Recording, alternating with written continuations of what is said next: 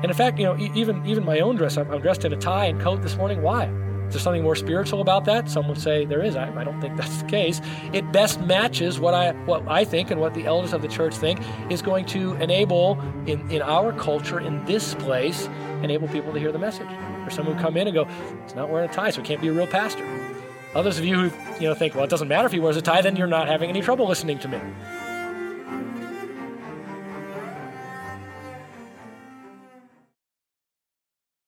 Hello and welcome again to Grace Maryville Weekly, which is a podcast ministry of Grace Community Church located in downtown Maryville, Tennessee.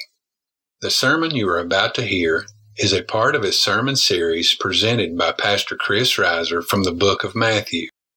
Pastor Chris has sought to demonstrate that Jesus is the King, which is the overall theme of the book of Matthew. It is our goal to provide messages on Monday and Friday weekly from the pulpit at Grace Community Church to equip the saints for the work of ministry and to call everyone to repent and believe. Let's listen now as Pastor Chris works exegetically through the text.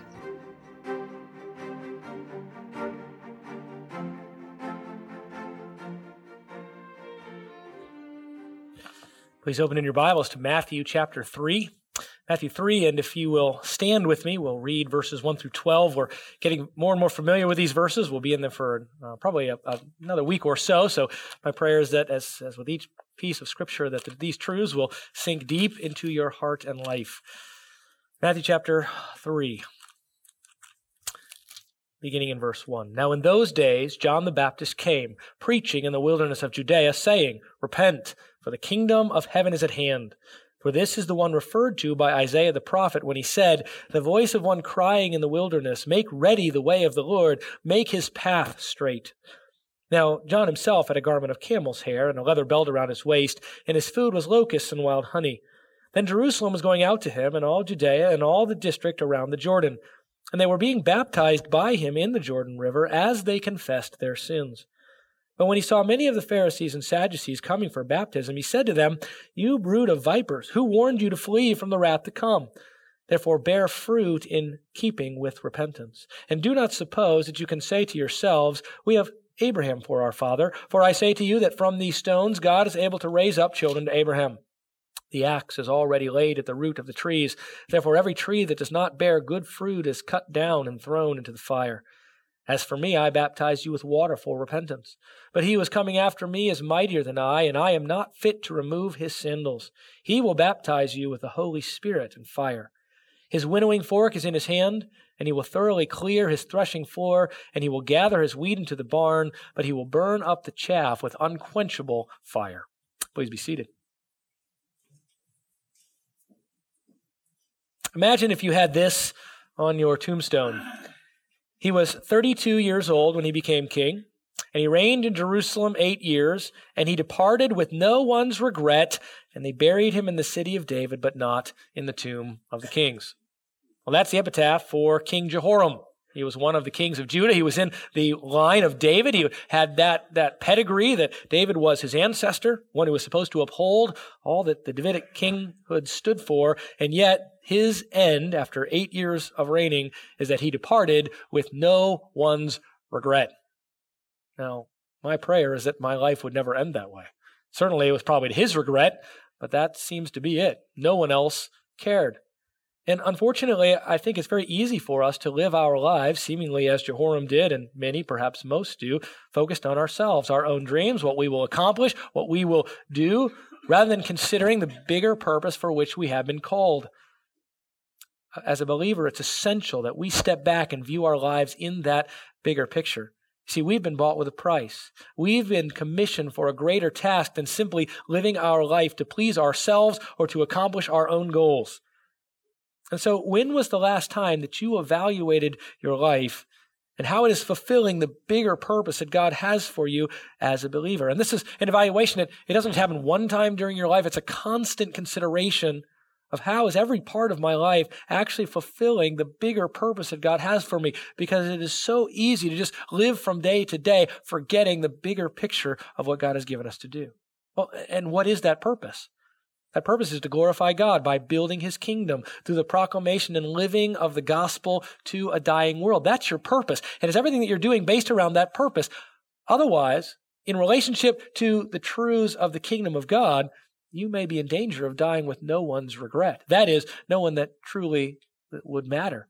Those who would truly understand what you should have been doing. If you aren't doing those things, if you weren't accomplishing that task, then you die without their regret, certainly. I pray that that would not be the case for us. And the question this morning, as we consider the nature of the life of John the Baptist, is, will our lives make an impact? Are you making an impact? Are you accomplishing and seeking to direct your entire life around the bigger picture goal that God has for you, rather than the mold that the world would push you into, or that your own desires and dreams would, the path that those would take you down? So what we'll see this morning is that our lives are not to be lived for ourselves, but for the purpose of pleasing God by entering his kingdom through true repentance and proclaiming that kingdom to a dying world. Again, our lives are not to be lived for ourselves, but for the purpose of pleasing God by entering his kingdom through true repentance and proclaiming that kingdom to a dying world. And John the Baptist gives us a beautiful picture of that. One who lived the message that he was proclaiming, proclaimed the proper message, and his life was used then for the glory of God and seeing people drawn into the kingdom so that they too might have hope and life in Christ. We've already been talking about his message as we began in chapter 3, verse 1. Now in those days, John the Baptist came. So he bursts upon the scene as the herald of the King of Kings. This is the most unique time in history up to this point where the King of Kings was coming to walk upon the earth, to proclaim his kingdom, to establish the foundations for it. The King was coming, and in fact, the King was here. And so he says the kingdom is at hand. Jesus was about to actually come to John to be baptized himself. We'll see that in a couple of weeks. His ministry is about to begin. So the herald of the King of Kings comes and proclaims the message. And we've been discussing the unusual nature in which that happened. He comes preaching, not with some other maybe more impressive method, but he comes proclaiming, speaking that message. And he came into the wilderness, not to the populated areas, not to the capital, not where everyone might be. He came out into the wilderness of Judea, it says. He comes really in a way that causes others to have to come out to him, to come hear that message that he was proclaiming. And the most difficult thing that he was doing, or the hardest thing about what he was doing, was not even so much the method and not the place. It was the message itself, right?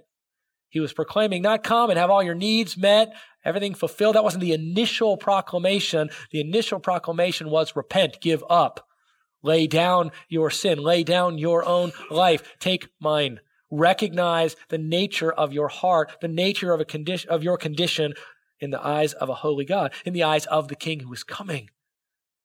And unless we understand the King, then we'll never understand this message. But until we know what it means, we understand his standard, we understand his character and nature, and we compare our character and nature to that, then we never will truly be able to enter into the kingdom. Because we'll feel like perhaps, well, I already belong in the kingdom. That's what the Jews thought. Or simply surely I've done enough good things to enter in. And that's where so much of the world is today. And certainly that's where the world was in the time of John. The Jews saying, I'm already in the kingdom. The scribes and Pharisees saying, we're already righteous. We've already accomplished everything necessary. Not only are we Jews, but we also have the right standard. And then everyone else around thinking that there was some way that they could enter into the kingdom. And John comes saying, and the only way to get into the kingdom is to repent. And we talked about the timing of the kingdom. He said it's at hand. It doesn't mean that it had come in the sense it had fully come and everything was to be done for the kingdom. It's at hand and that the king is about to arrive. He's going to live out. He's going to on the earth while he is there, establish all the necessary things for the rest of his kingdom, or the fullness of his kingdom. He's beginning it here. Right? This aspect of the kingdom, this phase, that's the timing. The king is at hand. He's going to establish and lay the foundation while he is here on earth for everything else that will come in the kingdom, everything else that was promised, everything that's been prophesied. And then last week we talked about the nature of that kingdom, that it has to be entered. We're not born into it. We do not ethnically get into it. We're not able to do it because we are surrounded by other people that are believers. No, we have to enter into the kingdom personally, and that there is a standard that has to be met in order to get into that kingdom. This only makes sense. The king is the one who sets the standard. And in order to be in his kingdom, in order to be welcomed in his kingdom, then you have to meet the standard. And we talked about that last week. It is the standard not of some good things, not of a mental acknowledgement, not of certain information that we know, not of a place where we grew up, none of those things. It is the standard of absolute perfection. Jesus says, unless your righteousness surpasses that of the scribes and Pharisees, you cannot enter the kingdom of heaven. We looked at it from the positive side, which is that you must be poor in spirit. It is the poor in spirit who are able to enter the kingdom. They are the ones who inherit the kingdom of God. And so this standard must be met. And that is really, that's shocking to us because we're always sure we can get in. We're always sure that there's something that we could do that would be enough, or some character, something about our lives or its circumstances that would enable us to receive the King or enable us to be in his kingdom. And you see that when you go witnessing. You see that when you talk to individuals in our nation. Yes, we're already in, or yes, we're going to get in, or certainly God can't keep me out. But they don't realize that his standard is absolute perfection. And that's why the King must be received, because it is the King himself who enables us to meet the standard. The King brings the standard to us, as it were. He keeps it where it is. He doesn't say, well, I'm going to change the nature of the standard. But what he does is, I'm going to enable you to meet it. But only if you receive me. Only if you know me. Remember, this is a personal relationship with this King of Kings. And in entering into relationship with him through repentance and faith, we are granted the status, the righteousness of Christ, the ability to meet that standard and enter into the kingdom. And that's the only way. It flows through repentance, understanding that we fall short, understanding that we deserve eternal hell, understanding that we have grieved a holy God, and crying out for the only solution to that having fallen short of his standard. And that is to receive the King himself, the work of the King, as we will see progressing forward, the work of Christ on the cross for us. So that's the nature of the kingdom. Now, let's turn a bit and look at the nature of this one who is making the proclamation. I said we would do that several weeks ago. We haven't looked much at John himself. Well, now we receive some information about the herald himself. So first, let's look at the prediction of John the Baptist. Right? Why is he coming? Why is he coming like he is? Well, all of this was predicted in the Old Testament. And remember, one of Matthew's primary purposes in writing this book is to prove that Jesus was the real Messiah. Well, in order for Jesus to be the real Messiah, he had to have the properly predicted herald. He had to have the right forerunner. Because there were many proclaiming to be Jesus or to be Messiahs. There were many coming to say, I am the one.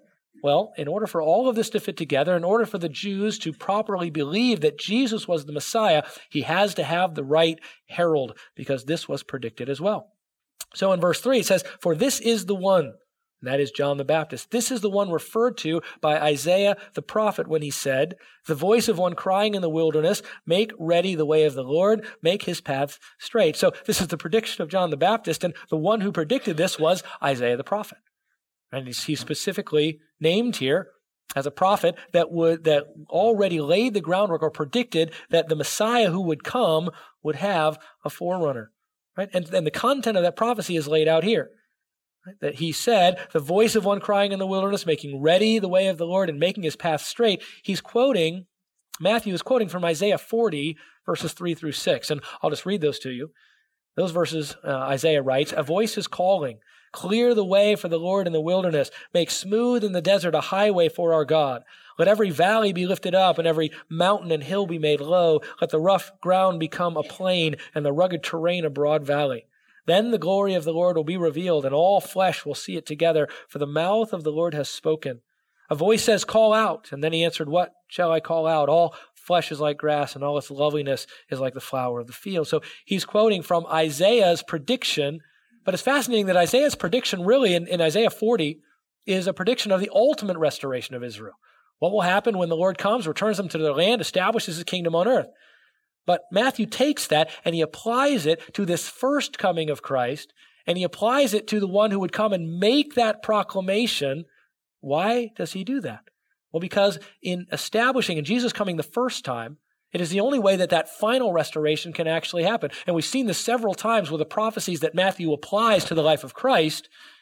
He says they have an initial fulfillment or a beginning that wasn't even seen in the Old Testament, or it was not clearly seen, of that first time when Christ comes, where he's establishing, really laying the foundation for his kingdom, his coming kingdom, in his death, burial, resurrection, and ascension. So he takes that proclamation of the final kingdom really as beginning now. And he applies that to the message that John came preaching. Craig Blomberg says it this way: "The larger context of Isaiah 40 to 66 discloses that the prophecy depicts part of Israel's end-time restoration. So the Messianic era, that is the time of the Gospels, the kingdom when Christ was on earth, the millennial kingdom, and eventually even the new heavens and new earth, they often blend together in what we call a characteristic prophetic foreshortening. That is, that all the events seem to be kind of viewed in as one, when really there are multiple pieces to that event. It's kind of like if you're standing on a mountain, you look up and you see all the tops of the mountains, but you don't see what's down in between them. That's one of the ways we're able to understand Old Testament prophecy. And so this is one of those valleys, as it were, where this is the first part of Israel's final restoration in Christ coming to bring us salvation. And so this is the right forerunner. John has the right message. But notice, it says that Isaiah said this forerunner will come saying, the voice of one crying in the wilderness, make ready the way of the Lord, make his path straight. Now that's supposed to be his message, but what did John actually say? We already have his message. And he says, repent, for the kingdom of heaven is at hand. Is that a different message? No, it's exactly the same. That's the issue. And we understand, we've talked a little bit about when a king was to come, and that's what's being referenced by Isaiah, right? And what's referenced in this prophecy, when a literal king or when a human king would come, he would prepare his way. Someone would go ahead of him and make sure that there wasn't any impediment to his progress. If a bridge was out, that was taken care of, right? If there were things in the way, those were moved out of the way because the king deserves the best entrance. And so the king doesn't just go and do that. Someone goes ahead of him and prepares. So the way that the way was made ready for the Lord, his path, and his path's made straight, as everything straightened out, so he would have the quickest possible access to the place he was going. That's the idea. There's only one way that could happen, and that is repentance. It is the mountain of sin, as it were, the nature of who we are apart from a holy God. That being removed is the way that the king makes entrance. The recognition of that sin. That's why repent is the message, because that is the means by which the heart is prepared for the entrance of the king. And we've been speaking of that over the past several weeks. Ezra 9:6 puts this in almost in physical terms when he's speaking of the sin of Israel as he laments over it. He says, "Oh my God, I am ashamed and embarrassed to lift up my face to you, for our iniquities have risen over our heads, and our guilt has grown even to the heavens." Talk about a mountain.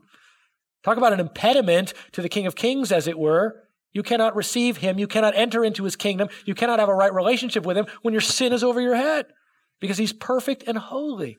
And the greatness of the sin is what brings about the need for the fullness of repentance. And so the one who comes, the one who prepares the way, has to remove, as it were, or provide the means by which the mountain of sin is removed, and that's through repentance. So that's what John says. That's how he is making the path straight, by proclaiming the need to recognize sin and to repent of it. Now, he goes on to say then, or just the end of that verse, where he is the voice of one crying in the wilderness. This is what John said about himself. And as we maybe dig a little bit deeper into the nature of the forerunner to Christ, there's a couple of things that might come to your mind, maybe that you're aware of and that we'll hit later on in the book of Matthew, but that I just want to touch base on here. There are several predictions, this Isaiah is being one. There are other predictions of the forerunner that would come in the Old Testament. One of them is Malachi chapter 4. Let me read that one. Malachi chapter 4, verse 5. It says, "Behold, I am going to send you Elijah the prophet before the coming of the great and terrible day of the Lord. He will restore the hearts of the fathers to their children, the hearts of the children to their fathers, so that I will not come and smite the land with a curse." And in the book of Luke, Luke presents that as a prophecy of John the Baptist. It says, "It is he who will go as a forerunner before him in the spirit and power of Elijah, to turn the hearts of the fathers back to the children, and the disobedient to the attitude of the righteous, so as to make ready a people prepared for the Lord." See, when John the Baptist comes, he looks a lot like Elijah. We're going to talk about his clothing, about his food, where he comes, and that's all purposeful. There's a reason for that, because he is coming, as it were, in the spirit and power of Elijah. And this was somewhat confusing to the people, because they knew the predictions. They knew their Bible. So Elijah's supposed to come. So later on in Matthew, when John is put in prison, ultimately John is beheaded, the people are asking, now wait a minute, where was Elijah? If you're really the king, if you're really the forerunner, where's Elijah? They say in Matthew 17:11, he answered them, "Elijah is coming and will restore all things, but I say to you that Elijah already came." Seems confusing. "And they didn't recognize him, but did him whatever they wished. So also the Son of Man is going to suffer at their hands." In Matthew 11:14, Jesus said, if you're willing to accept it, John himself is the Elijah who was to come. So the question I'm going to raise and try to answer just very briefly here is, so was John Elijah, or did somehow this prophecy get missed? Was he, wasn't he? Well, the answer is yes.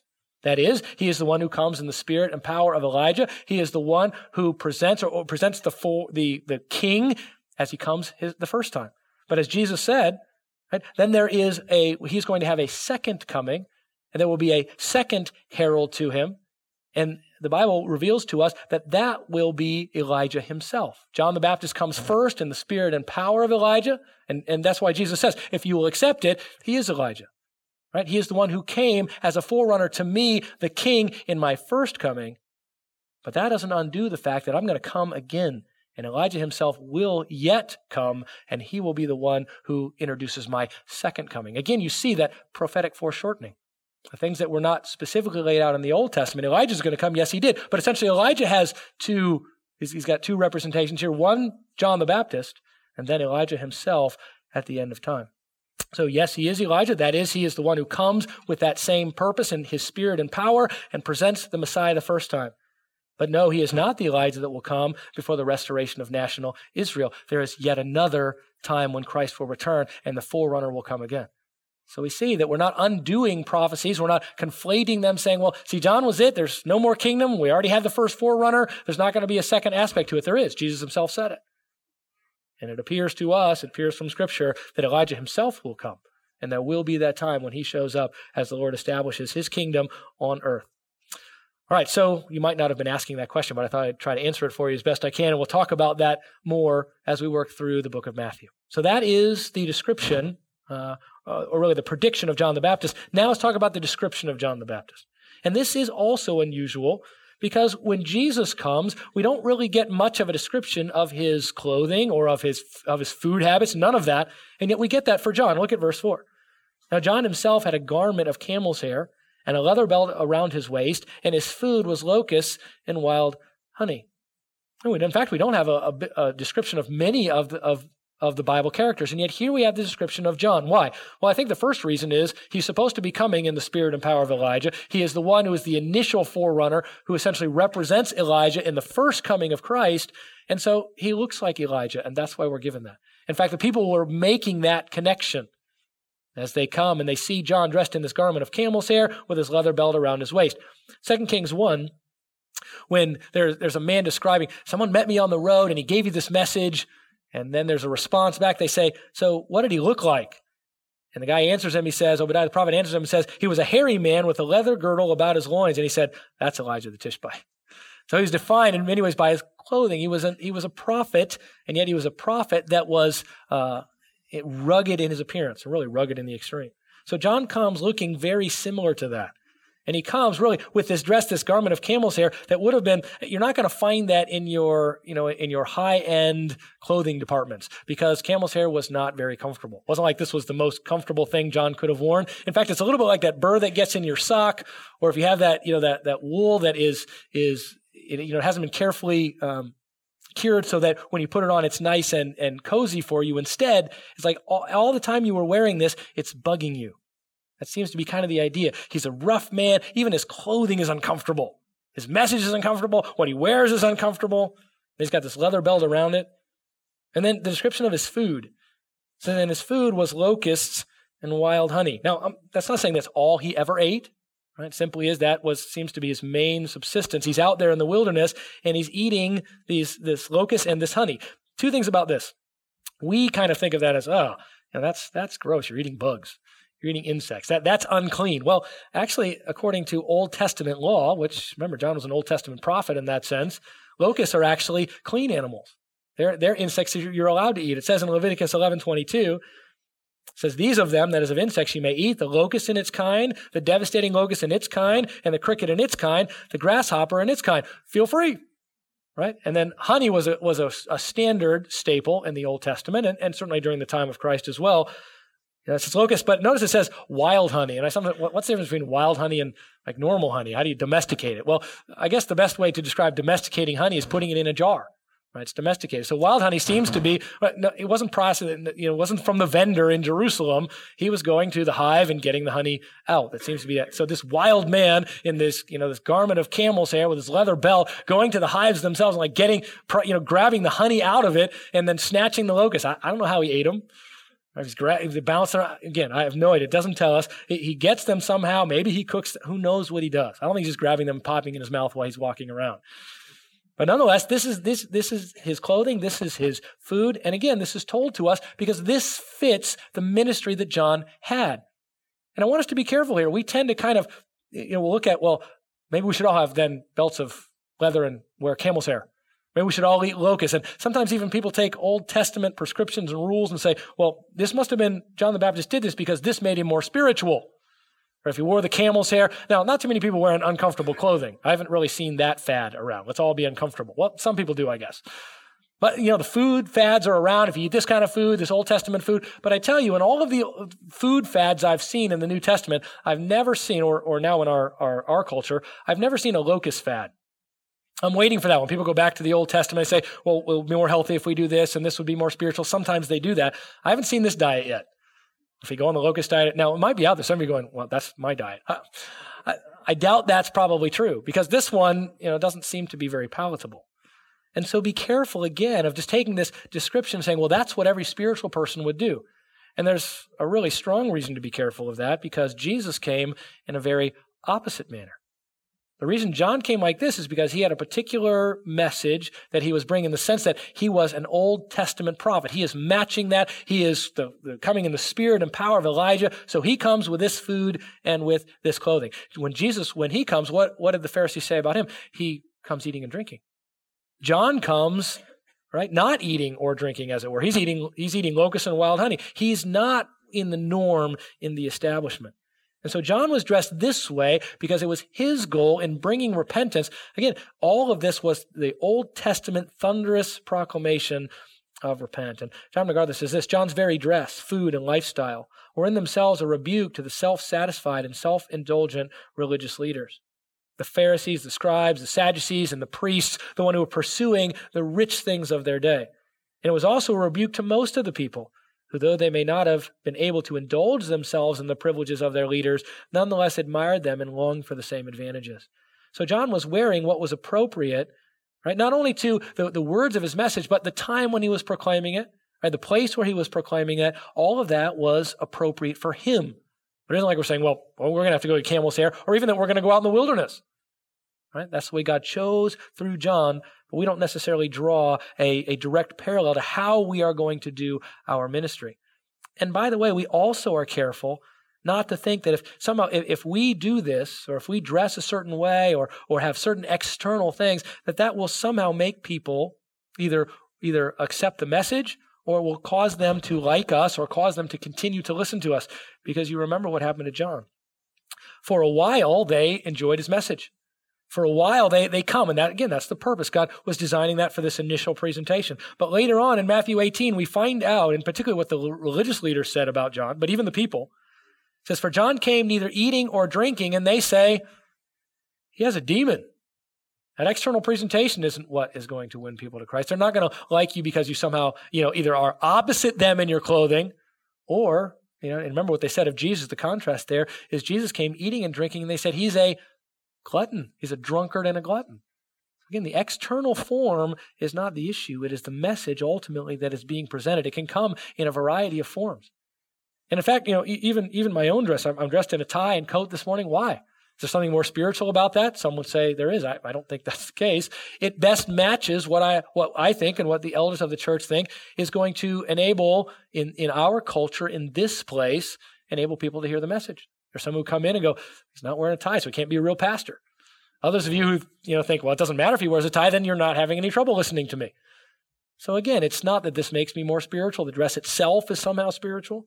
The message is primary, and then the clothing meets the need, right? Just depends on where you are. And that's why you don't have to take American dress and American eating and American customs to other places when you present the Word of God.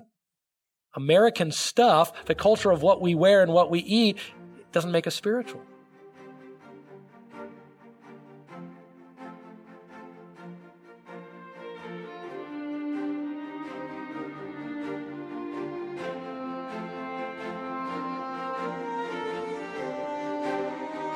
Thank you for joining us again on Grace Maryville Weekly.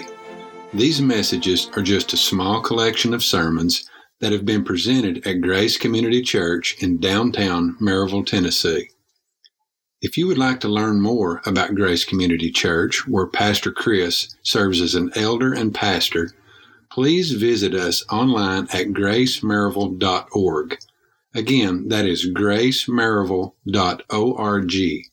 There, not only will you be able to find out more about the many ministries at Grace, but you will also be able to access a full audio archive of messages not only presented by Pastor Chris, but also messages presented to our women's ministry, youth ministry, and college-aged ministries, as well as the Sola and Essentials conferences hosted at Grace. We invite you to visit us online, and we hope that you will join us again next time as Pastor Chris continues to exegetically work through the book of Matthew. Until then, remember that Jesus is the King, and the time is fulfilled, and the kingdom of God is at hand. Repent and believe in the gospel of Jesus Christ.